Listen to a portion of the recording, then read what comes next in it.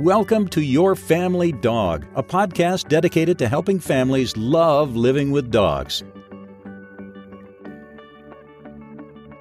Hello, and welcome back to Your Family Dog. I'm Julie Fudge Smith, and I'm here with my co-host, Tina Spring, who has got great news today. For those of you who are following along on our journeys in the last year, I will let Tina give the news, but it's really fabulous news. So I was very pleased to hear that. It is fabulous news. Yeah. No evidence of cancer. So we're happy about that. The mammogram was not as much fun as you might expect, but we got it done with only one of me asking my Lord and Savior to help me, but only once, and happy. And I so appreciate that instead of a typical mammogram where you wait to find out, what's going on, that they right away, the radiologist reads it and tells you you're good. There's no evidence of disease, because they probably realize we're all nervous as a cat on a hot tin roof or a pot cake in a vet's office. So I'm stoked that Deb is back and that we're gonna talk more cooperative care. We all have our books. I'm actually teaching this in puppy and adolescent class this week. That's our topic. We hold up our books like people can see them. Right. Yeah, that's what I was just about to say. We're all holding up our books as evidence, and it's like people are like, "You're just going to have to believe us that we all have our books because we all need to reference it." Maybe one day we'll do this stuff on YouTube. We'll see. So, and then you get to see all of us in our glory. Yes, glory. Glory being a very ill-defined word. Yeah.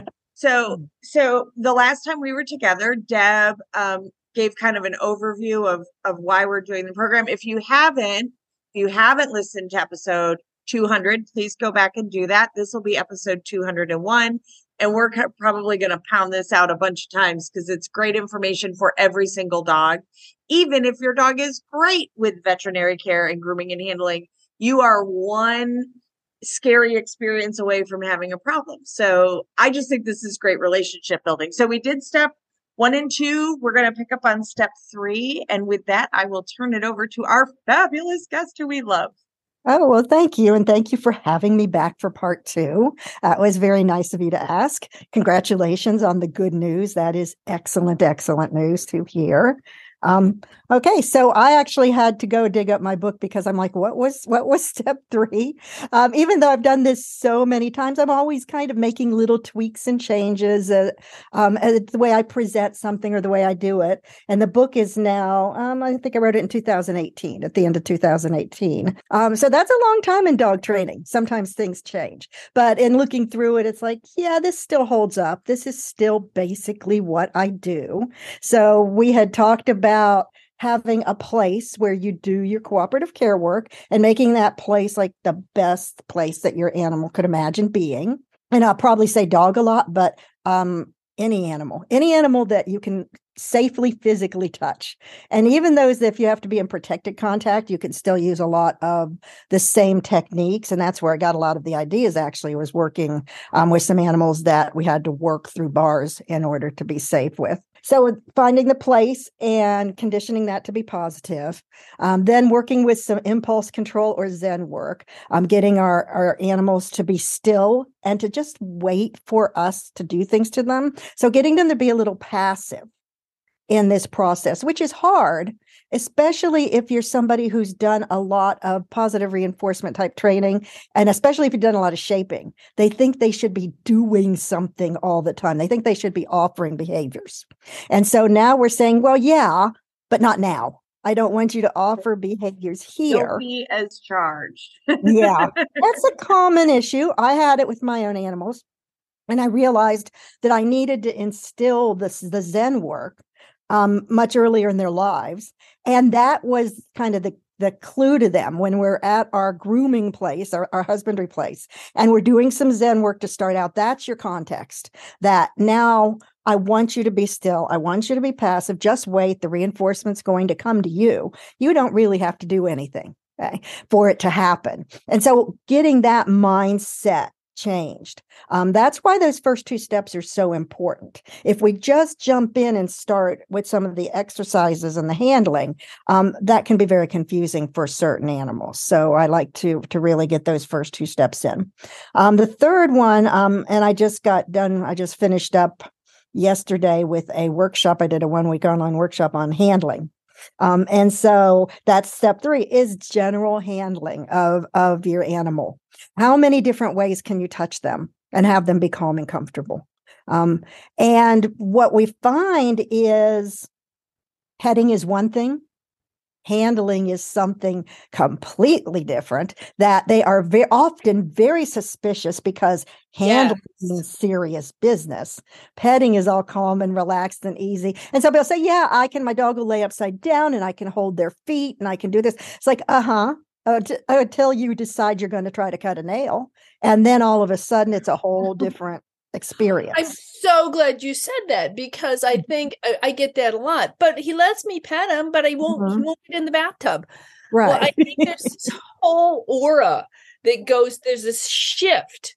Correct. I think in your personal, in the way in which you approach your dog, I think there's a shift in your chemistry. I think there's a shift in your attitude. There's this shift that your dog anticipates. He goes, whoa, I need to be leery because mom is not relaxed and happy with me. Suddenly there's this shift towards a more serious approach to me. And I don't think that we really realize what we're doing and how intuitive our dogs are in that way. My sainted Jack Russell Terrier, who is like sweetness and light, if I was sitting and thought, I should cut toenails, I don't know what he sensed, but he would get up and just walk out of the room.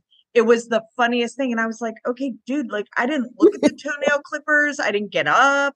Like, so you'll laugh. I started that. I started just randomly a couple of times a day going, I should cut toenails. And he'd leave and I wouldn't cut toenails. It is pretty amazing how sensitive they can be to our intention. It's almost before, but we clearly have to be giving off some signals, but that this is different. And that's not necessarily a bad thing. It turns out to be a good thing because I don't want them to be confused about what's going to happen. I want it to be clear. Now we're doing this. Okay, now we're going to do cooperative care work. Okay, now we're going to play. And we can go back and forth between these things, but I want them to know this is what we're doing now. But it is kind of scary. I have a dog that I swear all I have to do is breathe a certain way. And she knows the next thing that's going to happen in life. Because what do? They spend a lot of time paying attention to us. And you have border collies, so they spend a lot of time just staring at you. Yes, they do. Like, what's she going to do? And border collies, I swear, are smart. Not that they're smarter than you, Deb, but I swear most border collies are smarter than most of the owners. They're smarter than me. Yeah. Next spring, sometime I'm going to do a webinar on My Dog is Smarter Than Me, and talk about that topic and that concept, because I've lived with dogs that make me feel so stupid. and I realize that there's a lot that actually goes into that. So that's a whole other topic, but I think it's an important one to note that your dog knows what's going on around the house. And they know when you intend to do something to them. If I bring up a towel from downstairs, that tells my border collie she's going to get a bath. Just because I got a specific towel from downstairs. And I don't have to say anything. I don't have to do anything else. And then it's like, oh, she knows. She's aware that this is happening next. So we give them credit for being smart about what we intend to do to them. And that's fine. I don't really want to lie to them and pretend we're going to do one thing and then do another, which kind of gets us into the realm of what happens when you absolutely have to do something and it's going to be unpleasant for them. But at the same time, you want to keep doing your cooperative care work and you want to keep growing the trust that builds between the person and their dog, because it does build a lot of trust. If you let somebody physically manipulate you and handle you, you have to trust them, at least to some extent. Otherwise, you're not going to be comfortable enough to do it. So we really want to build the trust. And then I don't want to tear it all down when it becomes the time when I must do this thing and it's going to be uncomfortable for you. And everybody sees that moment at some point. So what I'd say is do your cooperative care work. even if you must do something that's unpleasant, we try to set it up to be different. Different context. I will use a cue that says, hey, we're doing this now. No cookies. It's just, we're doing this unpleasant thing to you. That's separate from my cooperative care training. Eventually, I hope they meld together and integrate. But at this stage, when they're just learning my cooperative care, I can do, 4 or 5 cooperative care training sessions a day because mine are only 1 to 2 minutes each. And if I have to do something unpleasant, that's just once. So I can overwhelm the unpleasant by sheer number in terms of continuing to do cooperative care in a pleasant way at the level where my dog is comfortable. And if I do that, I eventually will manage to get them to the point where the unpleasant things not so horrible. Because those things do happen. Your dog, scratches their cornea, and now we have to do eye drops. But oh no, we've never done any cooperative care work, or we're only on step 2, and the dog does not think this is funny, and their eye hurts. Right. So right. And that's I'm like, okay, so we got some work to do. Yeah. And that's a point at which people get, and I understand it. You're like, okay, now what? Am I going to ruin all of this work I'm trying to do? And the answer is, of course, we do what we have to keep them healthy. That's the whole point of cooperative care work, is that we're trying to keep them healthy. We're trying to see to their physical needs. But as time goes on, this is a longer term process. So if we have short term things set us back, they do what they do, but we can continue. It's not an excuse to not do the positive stuff. It's not an excuse to stop working the steps and to keep moving forward with that, because there will come a point, and people are shocked, but it happens, when you can take a pretty big withdrawal out. You can do something that is pretty unpleasant, and you've done so much cooperative care work to build up that they can get past that and move on. And everything goes back to pretty much normal. I had a cat who was injured very badly. And Tricky, I did a lot of cooperative care work with him because anytime I get a species other than a dog, I'm all over that. So we had done a lot of work, and he was pretty okay with it as far as cats go. But then he had a serious injury, and he had to have vet visits every 3 days, and he had to have laser treatments, and he had to take medications, and he had to wear a cone, and lots of have-to things happened and take, at that moment, none of which are pleasant. Yet, while I did what I had to do, I also continued the cooperative care that we'd already set in place. And by the time it was done, it pretty much balanced out. And he was still okay with being handled and still okay with going to the vet. So you can make that difference if you just keep on that path, even though bad things might get in the way. And even though life, I do think of it like a bank account, right? When I'm explaining it to a family I'm working with, I'm like, we're putting lots of deposits that are little in that bank account to have a cumulative effect that's very, very positive. Right. Just takes a couple of minutes, a couple of times a day. Surprising how much it can build up. And it's surprising to me, every once in a while you get like that surprise interest payment where you didn't even really work for this particular thing, but you got it pretty easily because you've done all the other work. So it's worth it to keep going. Like I say, there's a lot of things in animal training that I've always just enjoyed doing because they're fun. I like to teach tricks, and I like to do different kinds of things just because they're interesting, and they keep my dogs busy. But I think cooperative care is probably the best thing we do for any animal ever, because that directly can impact their quality of life as you move forward. Because as you said, we never know what's going to happen, and we need to be ready. So I'd rather start early. If they're not prepared, we still have to do what we have to do. Now they're just not prepared, and they're not used to it. Yeah. One of the things that I really like that you said is the idea that, you have to do a lot of it. Because I think one of the things that people forget is that one negative thing is not balanced by just one positive thing. It's sometimes, if you're lucky, it's a 5-to-1 ratio. You've done something positive 5 times, you have a negative thing happen, but oftentimes it's a lot more than it. If you have a sensitive dog or a sensitive cat, like I know Zuzu is just this incredibly sensitive soul. So I have to be very careful because something that's negative to her, we're talking I got to be doing 10 or more positive things because she is so terribly sensitive. So I think that you need to understand that bank account takes a while to build up, and you don't want to do withdrawals unless absolutely necessary. It's kind of like when I was teaching a really reliable recall. I didn't use the really reliable recall as I was teaching it for like 3 months, because I really wanted to ground it and make sure she understood that, this noise means you come to mom as quickly as possible. And so let's not test it until it's been just reiterated and reiterated, positive, positive, positive. And I think the same thing works with cooperative care. I think that's such a good point. And lots of people think you only have to do it a couple of times and somehow something will be learned. And I've been studying learning and behavior for coming on 40 years now, I think. And it's like, no. You have to have it over and over and over. And I know this for myself even. I have to learn things over and over and over until I actually get them. And then once I've learned something, try changing it. It's like, no, I'm doing it the same way I always did it 1,000 times. We just, not too long ago, our power was out for like 4 days, which was bad. We had a really bad storm here and it was out for about 4 days.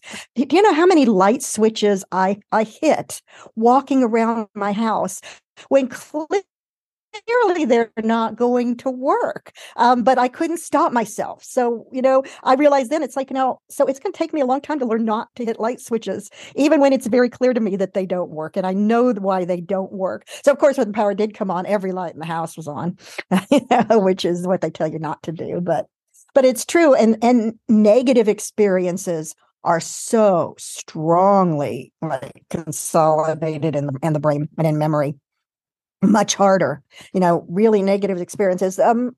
Now we get lucky sometimes, and you have an animal who's pretty resilient about unpleasant things, and they just bounce back and go on. I'm thinking about like my Labrador.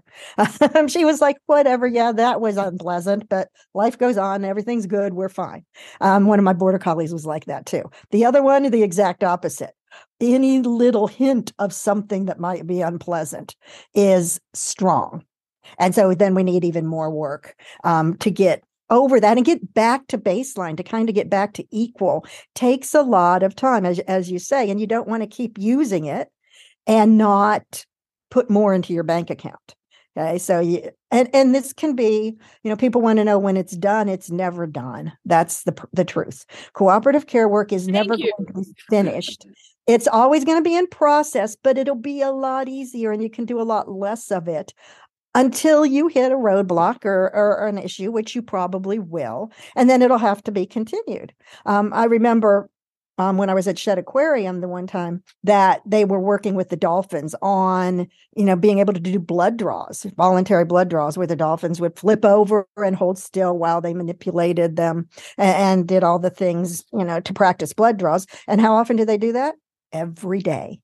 Just practice it every day. And then once every so often, they actually take blood. But every day you're doing the training of it, that keeps the reinforcement of it strong in your brain, and it keeps them happy enough to do it. So we can certainly overwhelm it by numbers if we're doing it. I remember Ken Ramirez talking one time about they had some otters that they had come in. And for whatever reason, they had to do blood draws almost every day on these otters, or for whatever reason, they had to do a lot of blood draws because there's something about this particular population. I don't remember the specifics. What I do remember is he turned to his trainers and said, you need to come up with the most amazing things for these otters to make it fun, so that these otters are going to be rewarded, so that a blood draw means something really wonderful is going to happen. And so these trainers went all out and they came up with an amazing array of fun things like water slide room and, just, different kinds of toys that they found that they really like to play with. And so access to them was all about, you have access to this, and then we do a blood draw and we have more access. And it was really a beautiful thing of training, because they realized they couldn't just rely solely on treats. What they had to do was make these otters happy and comfortable with the whole process, and to give them a reward that was so over the moon the blood draws became a positive thing. And that kind of goes the same thing with what you're saying with cooperative care, is if you keep doing this and you're making it a positive experience and a comfortable place to be, then most of the time it's not going to be an issue. And I think that that's something to keep in mind, that the more we use everything that makes our animals happy as part of this process, happy and comfortable, the more cooperative they're going to be, because they understand that they can trust us and that good things happen when this happens. Right. Yeah. I mean, there's some really creative trainers out there who are very good at those kinds of things. But this is also making me think of something else. I'm kind of related, is giving them the opportunity to say no and to opt out of what we want to do, unless it's absolutely necessary. I want them to know how to end a session, basically. And this is something I see coming up more and more, that if they know they can leave, they don't. If you have the option, they're fine. Right. I mean, that mammogram hurt like we need to Dickens today, right? Like it hurt like Dickens. And the tech was really great. She was like, I'm not going to hurt you any more than I have to. She's like, I have some magic. But she's like, also know that at any time you can tell me and I can release the machine and we can readjust and we'll come at it from another angle. Because grabbing a hold of all that surgical scar was super fun. But so I will admit that as a crusty old dog trainer, the idea of giving the dog the opportunity to opt out was, it stuck in my craw. It did. Because I was like, because I grew up, with a good, you tell the dog to do it, they do it. They're a good dog. If they don't do it, sadly, I'm a crossover trainer. You do mean stuff to them until they do it. And then you're like, good dog. So this idea, that's the way everybody trained back in the day. It's how everybody trained when I was coming up. So thank goodness we learned a better way. But it really did, even though I'm a positive reinforcement based trainer, like it stuck in my craw for them to be able to say, no, I'm not doing that right now. And and so it's easy for me to talk to families and say, like, I get it because I was there. And someone with an experience is not at the mercy of someone with an idea or an opinion, and that my dogs opt in way more often because they can opt out. Right. Yes. And they still get paid the cookie for the information, which also blows people's mind. I'm like, you're not paying them for the behavior. You're paying, and sometimes you are, but in this case, when I give that dog a reinforcer for saying, hey, I need a break, I'm thanking them for the information. Yes, exactly. Exactly. And that we need to take that information and say, what was it about what I was doing that led my animal to need to leave the session? Now that's back on me.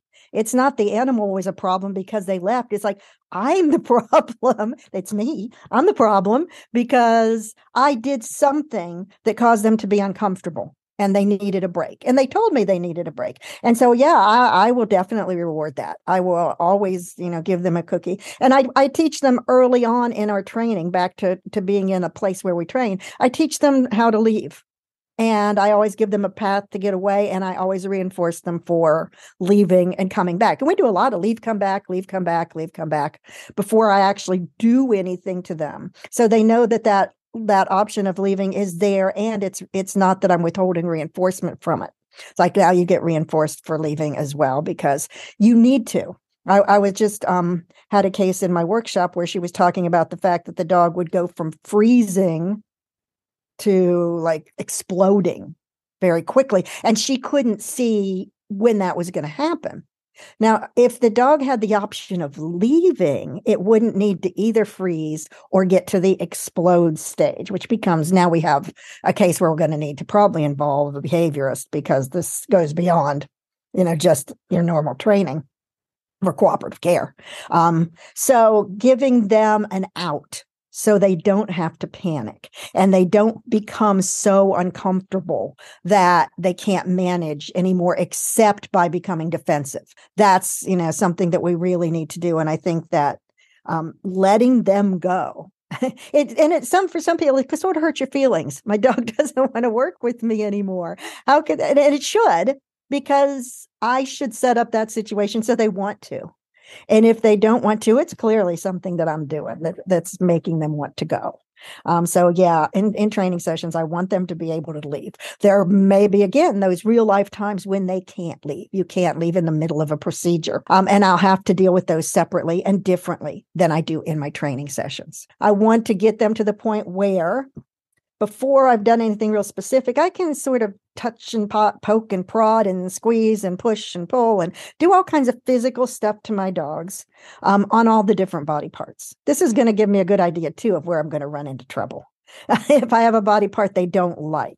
But I start out with very low intensity and introduce touch and handling and different types of touch and handling. I think I came up with like 11 different things when I was working on the list.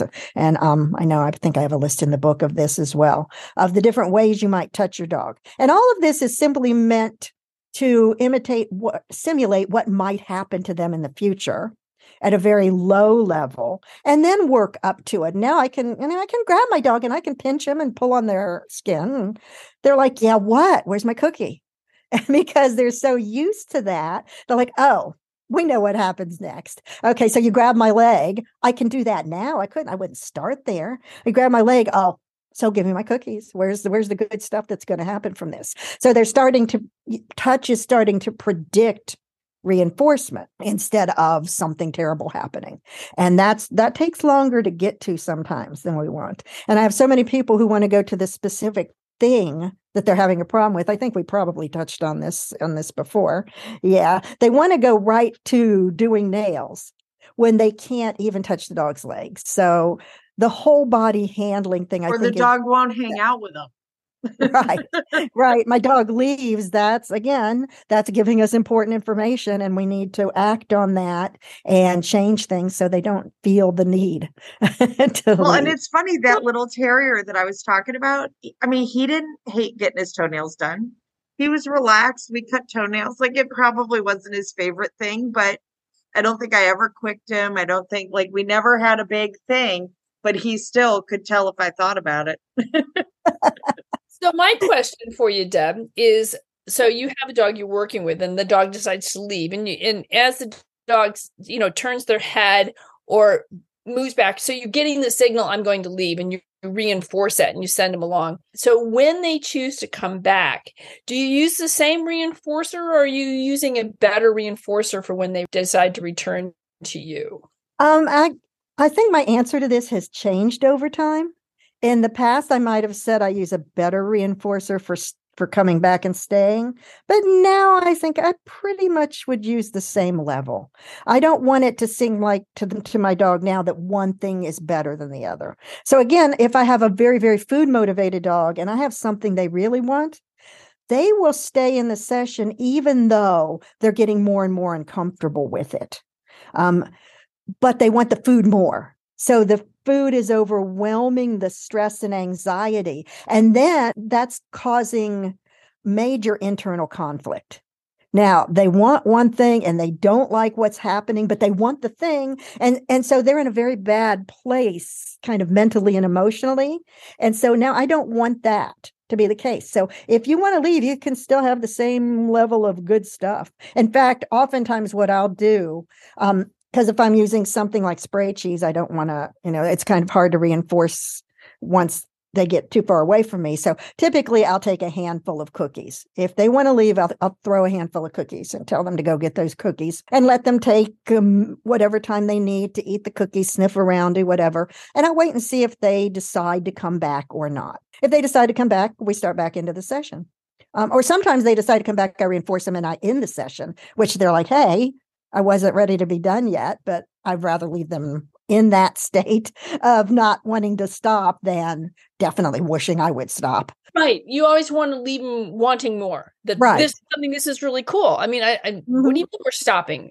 This would be really great if we continued, because there's such a fine line between I'm here and having a really good time, and you can so quickly fall over that line into this is becoming uncomfortable. And then from this is becoming uncomfortable to I really hate what's going on. Right. So I think it's much better to make it short, sweet, and err on the side of I know you're still having a good time. I'm still having a good time than pushing it too far. Correct. Yes. Is that part of what we're using an active release to utilize? That Yes. we're, before the dog says, like, I gotta go, like, I've had enough, I'm out, that we're literally throwing them away and saying, do you feel like coming back or not? Because I Yes, kind of that's think of it exactly that way. Mhm. I'm like, you did one, I'm going to throw you away. If you decide to come back, maybe we'll do another one. Maybe we won't. Maybe we'll do something else. But my goal is always to give them a break. And they're like, I don't want a break. Like, why are we Exactly. doing a break? Exactly. Yeah, breaks should be, ending sessions should be the worst part of the whole thing, as far as my dog is concerned. And sometimes I've created them to like the point of maybe a little too much wanting to work, which is a good problem to have, but it's still a problem, just the other way. But I think of the release, as sort of a boomerang effect, like you're saying. Go away. Oh, you want to come back? Okay. We'll do more. Like they have to talk me into it. No, I want you to go away. And they come back. They're like, no, really, I can do more. I'm like, okay, if you really insist, I'll do a couple more repetitions or whatever with you. But I want them to feel like they're kind of pushing me to work there. And I also think of it a lot as the pressure release. Let's release the pressure before it builds up to the point it explodes. So release the pressure. And some dogs that might be every 15 seconds or every 30 seconds. Other dogs, it might be, they can go longer and they're like, yeah, I'm cool. Keep going, whatever. But releasing that pressure before it blows up and explodes is so important. And then seeing what they do after that. Now, what is their choice? If they don't want to come back at that point, I need to give them that break. They clearly need it. And we'll come back fresh later, which also gives me time to think about what I might do differently next time. And people are always thinking somehow that the break is punishing the dog. It's like not even a little, not even a little. In fact, they probably need that break a lot. They're expending a lot of mental and emotional energy. And even though you might not see that, that's still exhausting. I mean, think of a day when you've just dealt with a lot of stressors that are mental or emotional, and you need a break and you need to take some time to just relax and chill out and not think about anything hard for a while. So our dogs need the same thing. And with cooperative care, sometimes being still is the hard thing. And being passive is the hard thing for a lot of them. So giving them a break from that and letting them move out and do whatever they need to do, I think is important. And so I want to incorporate all of that, those releases in particular into my handling a ton. And even if they don't want to go, or if they kind of pull back, but then they come back again, and I can tell they're just starting to get a little iffy about something, just do a release. See what happens next. That leaves it in the dog's paws. Okay. And that's kind of scary because they get to decide the next event. But I think it's important, again, that idea of trusting you and feeling confident and feeling like they're not going to be forced into something really unpleasant. And we want to build all that in these early steps as much as we can, before we do the specific things where we may need to push them a little harder and challenge them a little more. We want it to be really, really easy first, and then we can make it harder.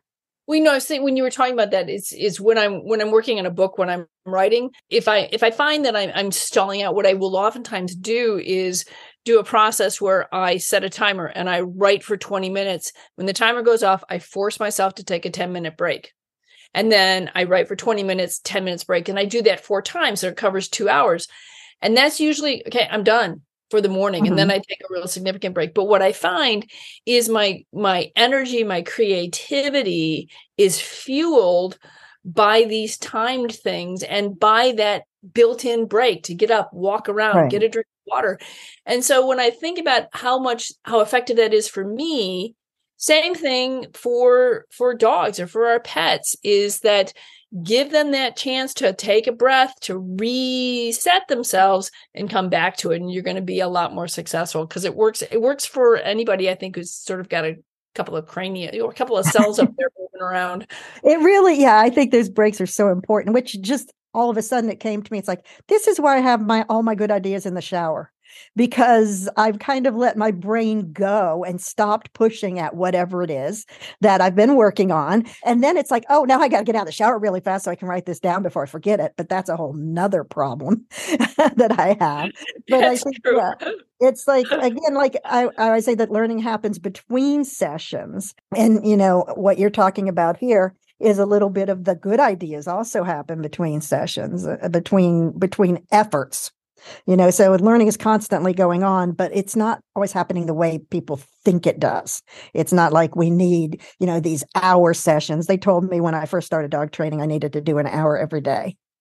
And that was common advice, and I did. Yeah, and it's just exhausting for you, exhausting for the dog, and oftentimes it is those breaks that your brain has a chance to really focus on and think about and gel these new ideas into something that becomes a learned behavior. And so I think you need to sort of practice it mentally and let your brain, do this stuff.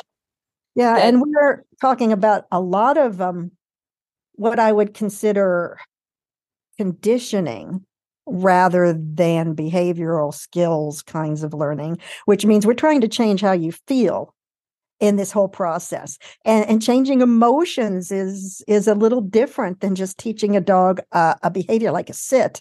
I still want them to feel good about it, but it's a little different when we get into some of this more internal work, I think, that we're doing. And somebody was asking me, because we were talking about stillness and how important stillness is for what we do. And I'm always wanting to reinforce stillness because I need them to be still. As I said, I want them to be relatively passive so I can do all the procedures, and eventually other people can do all the procedures that need done. And they're just kind of chilling out, relaxing. And the person asked me, which I think is a good question, but if I'm reinforcing them for being still, how do I know that they're calm and that they're not freezing, or that you're watching respiration and you're watching their pupils, and you can feel, are they still or are they stiff as a board, right? If I could pick the dog up by the tip of their tail and they're completely stiff, that's not relaxed. If they're holding their breath, I tell people all the time, is your dog breathing? Yeah.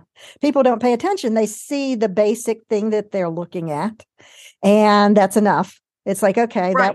that was fine. So one of my dogs does something we call doing relaxed. He's like, I'm relaxed. And I'm like, you're not relaxed. You have crazy eyes. You're not relaxed. He's like, I could do relaxed this way, right? Lots of free shaping. So I had to put the marker in the drawer, put the clicker away, and not even a verbal marker, just when he was still, slide a kibble over. Yeah, exactly. And that is and as I said, we talked about before, a common thing. My border collie Zen, who got me into a lot of the Zen work because he was not Zen at all. He was a very, very active dog, always wanting to do, always thinking, always trying to kind of outthink me to do the next thing before I even, could ask him for it or think about it. And yeah, he was lying down. Was he calm? Absolutely not.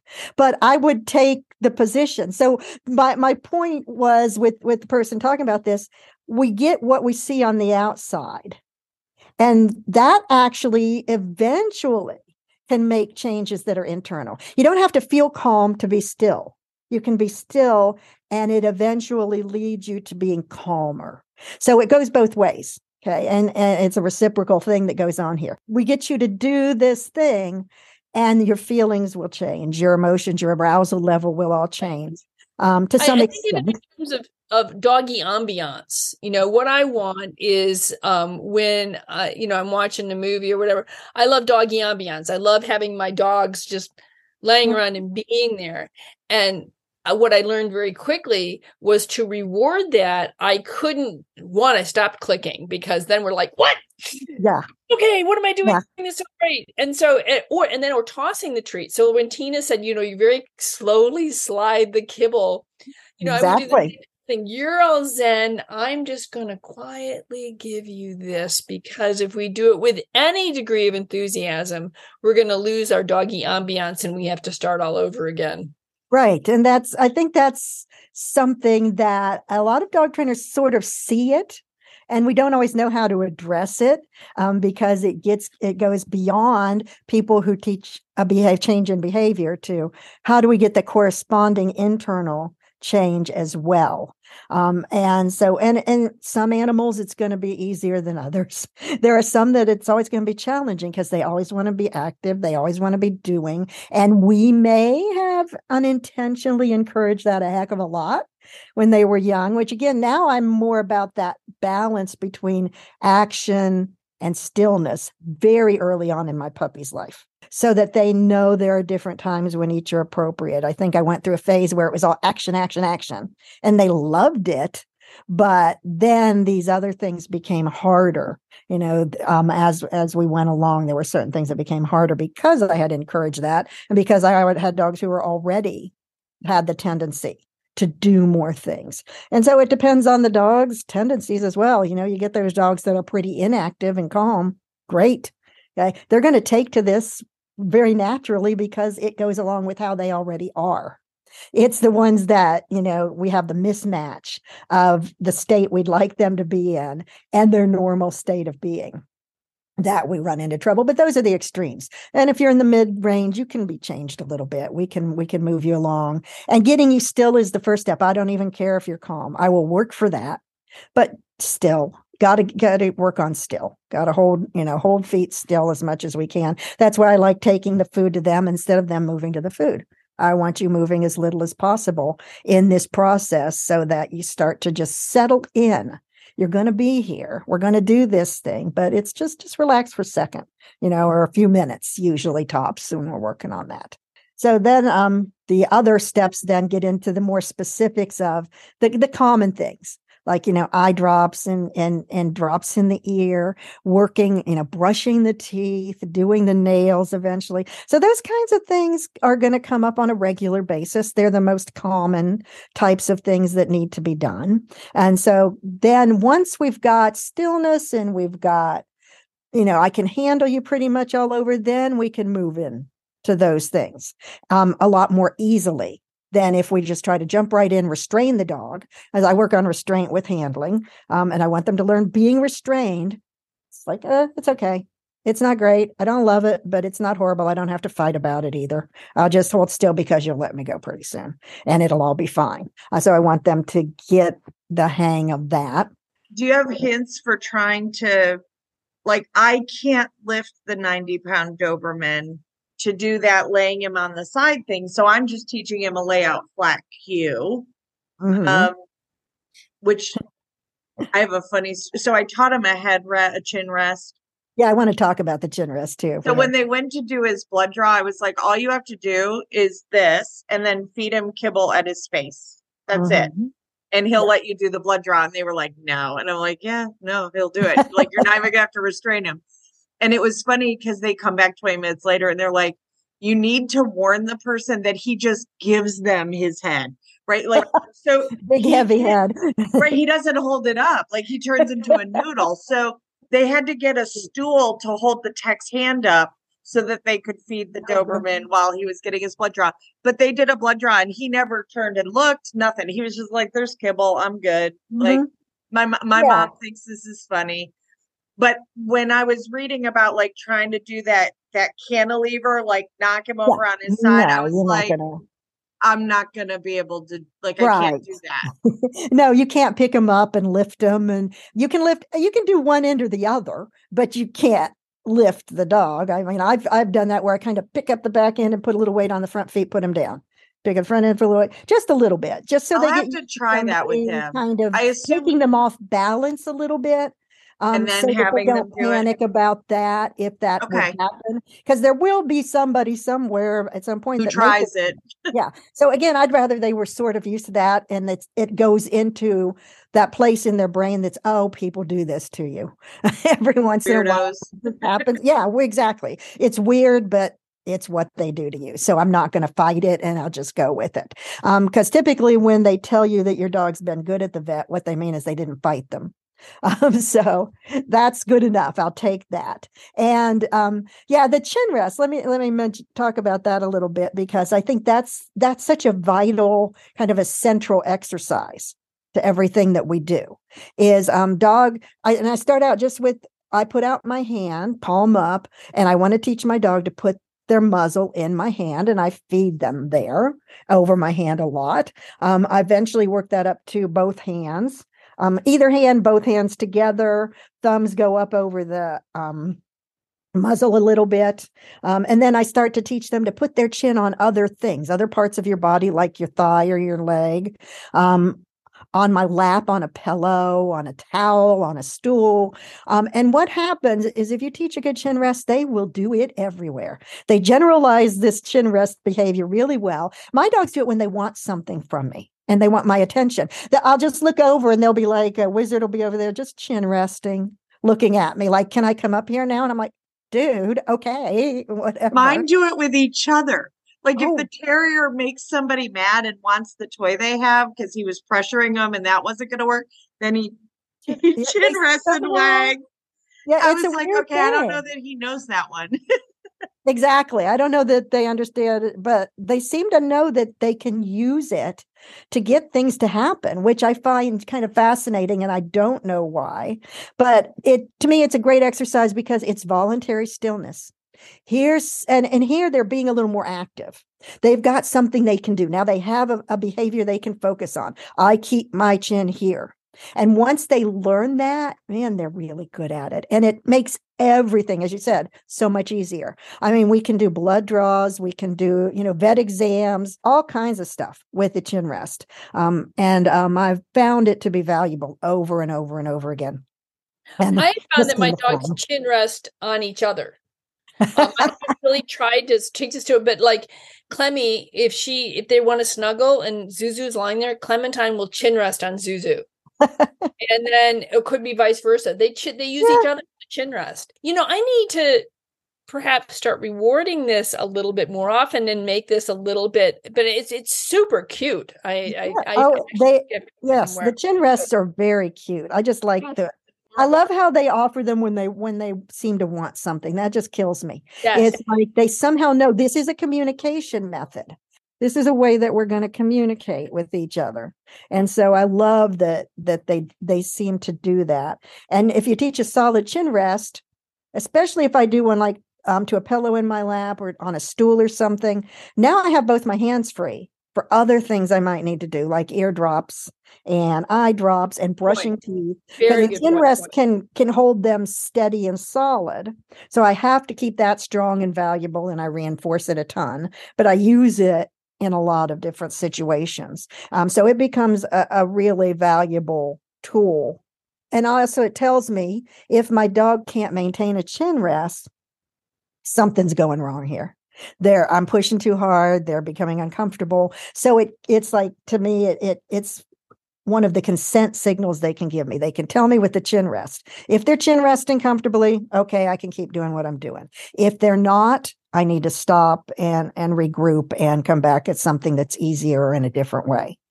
So I think that the chin rest is one of those behaviors. It just pays off over and over again in lots of ways. It's cute. It's fun. I use it for retrieve training as well. So using the chin rest to put the object in my hand rather than drop it somewhere, take it out of my hand, put it back in my hand, works great for that too. And I think that's actually one of the places I started using it first before I started using it in cooperative care.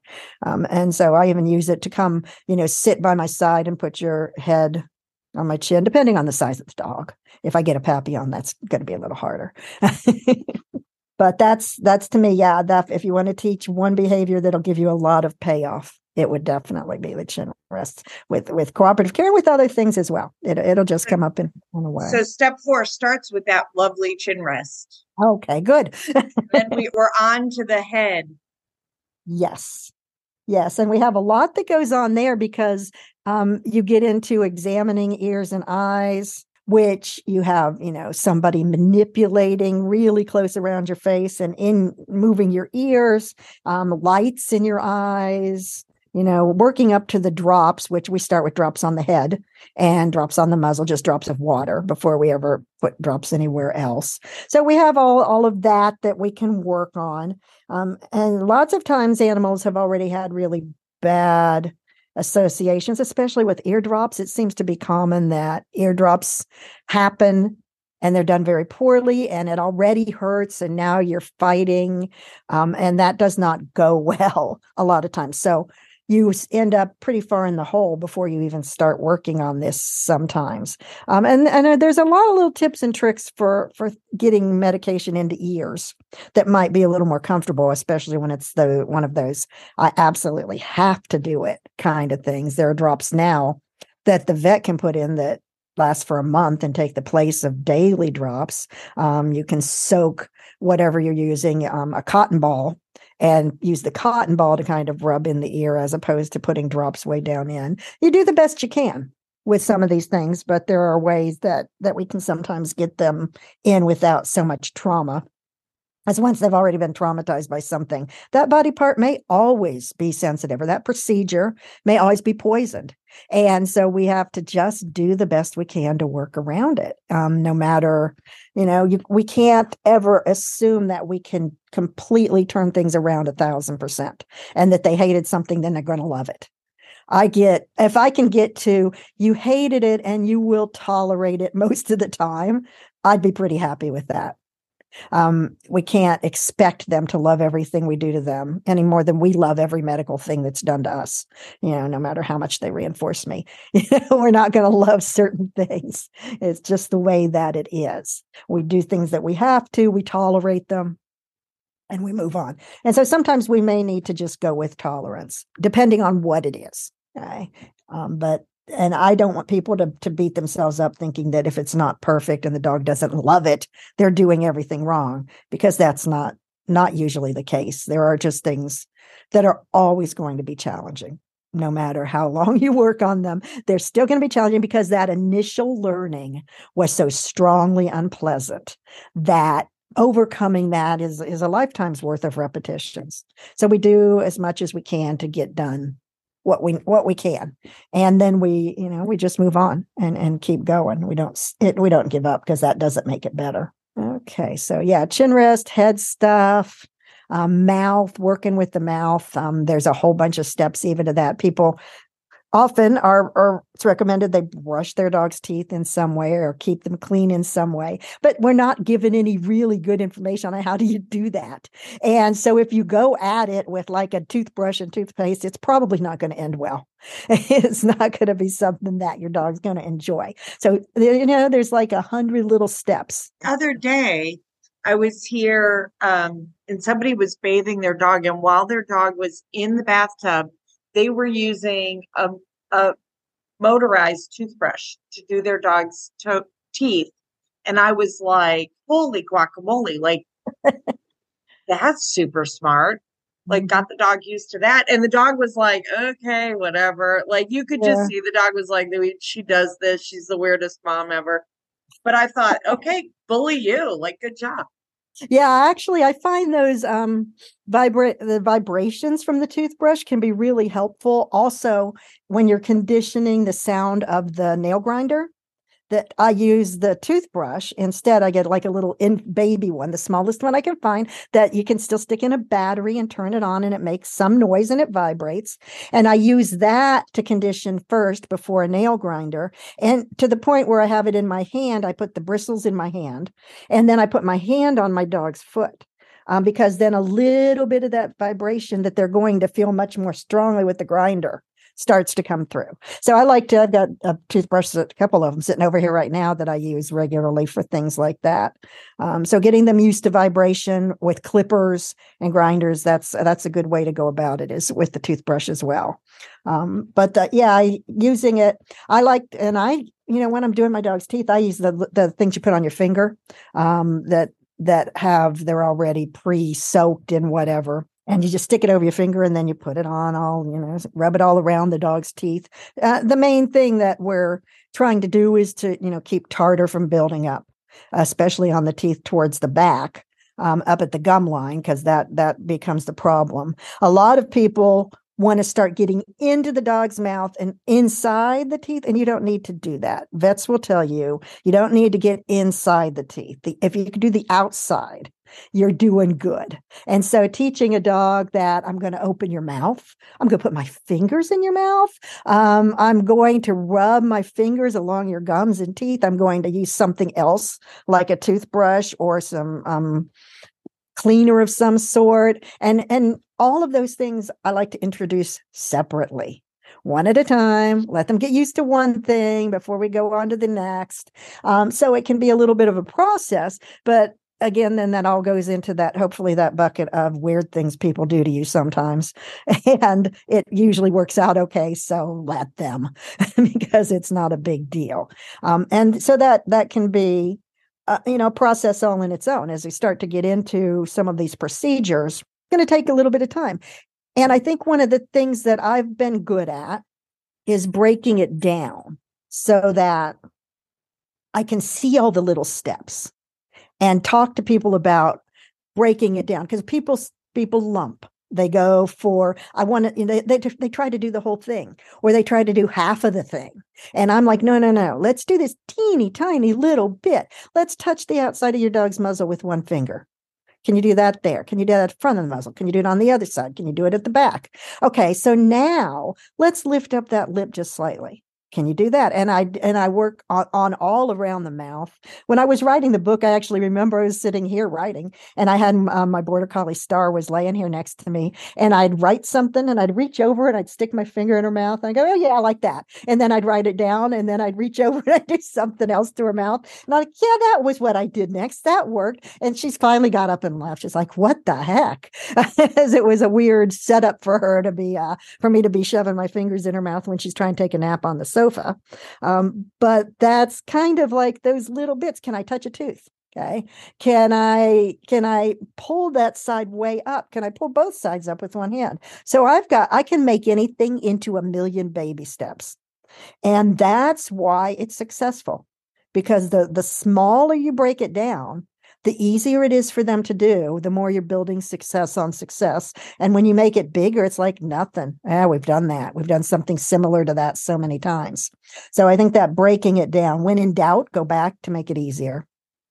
Always. I think that is a great piece of advice and a really good summary of what cooperative care is all about. It's making the care you need to do for your dog, in putting it into ways in which they can accept, and then building those ways together so that they can accept the care that you need to give to them. So that's a great summary of cooperative care. I really like that, because I we should stop talking then before I say something.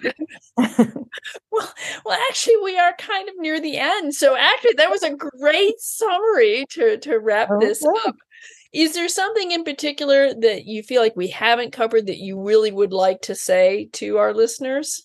That's a good question. We've covered a lot, but I guess the things I think about is when in doubt, go back, as I just said, and go slowly.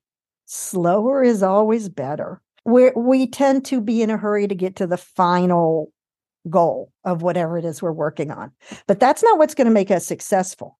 Being faster at it doesn't gain you anything if you haven't built in kind of comfort, your dog's comfort at each step and each stage. So pay attention to your dog's comfort, go slowly.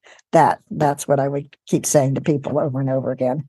So if people are working through their cooperative care book and they have questions trying to split, they're like, I've made the steps as small as I possibly can. I don't understand why this isn't working.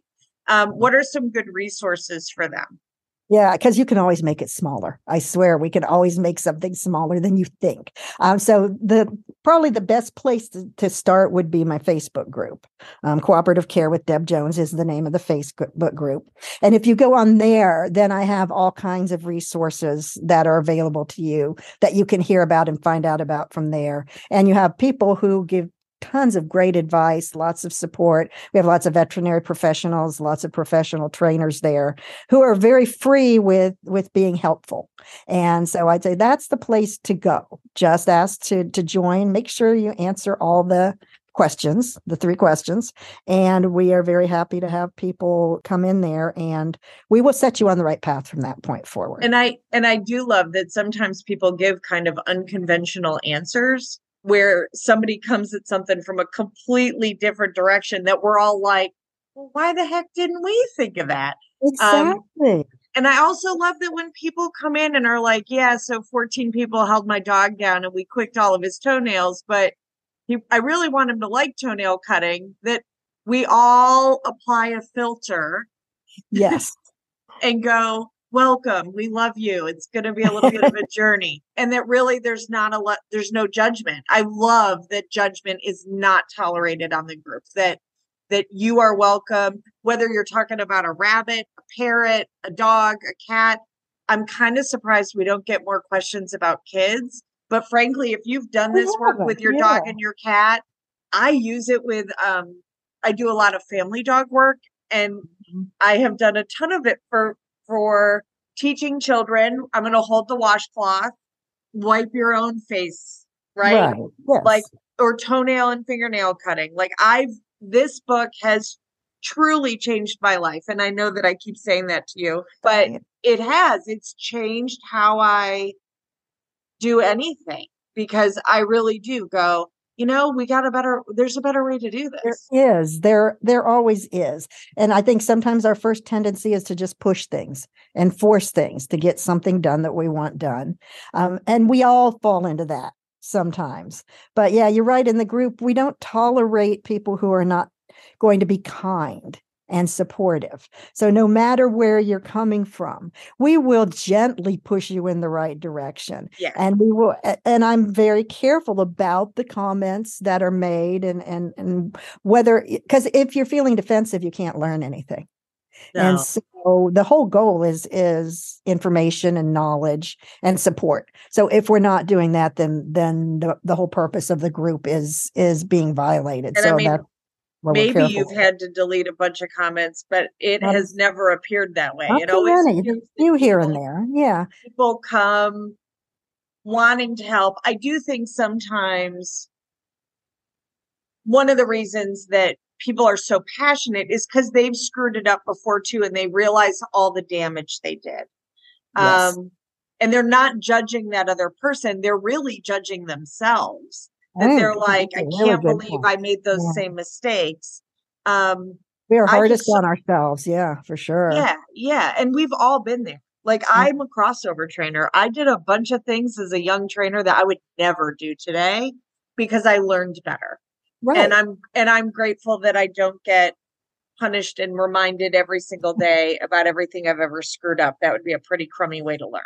So. Exactly. There's no point in that. So what's coming up next for Dr. Jones? Oh, I'm going on vacation.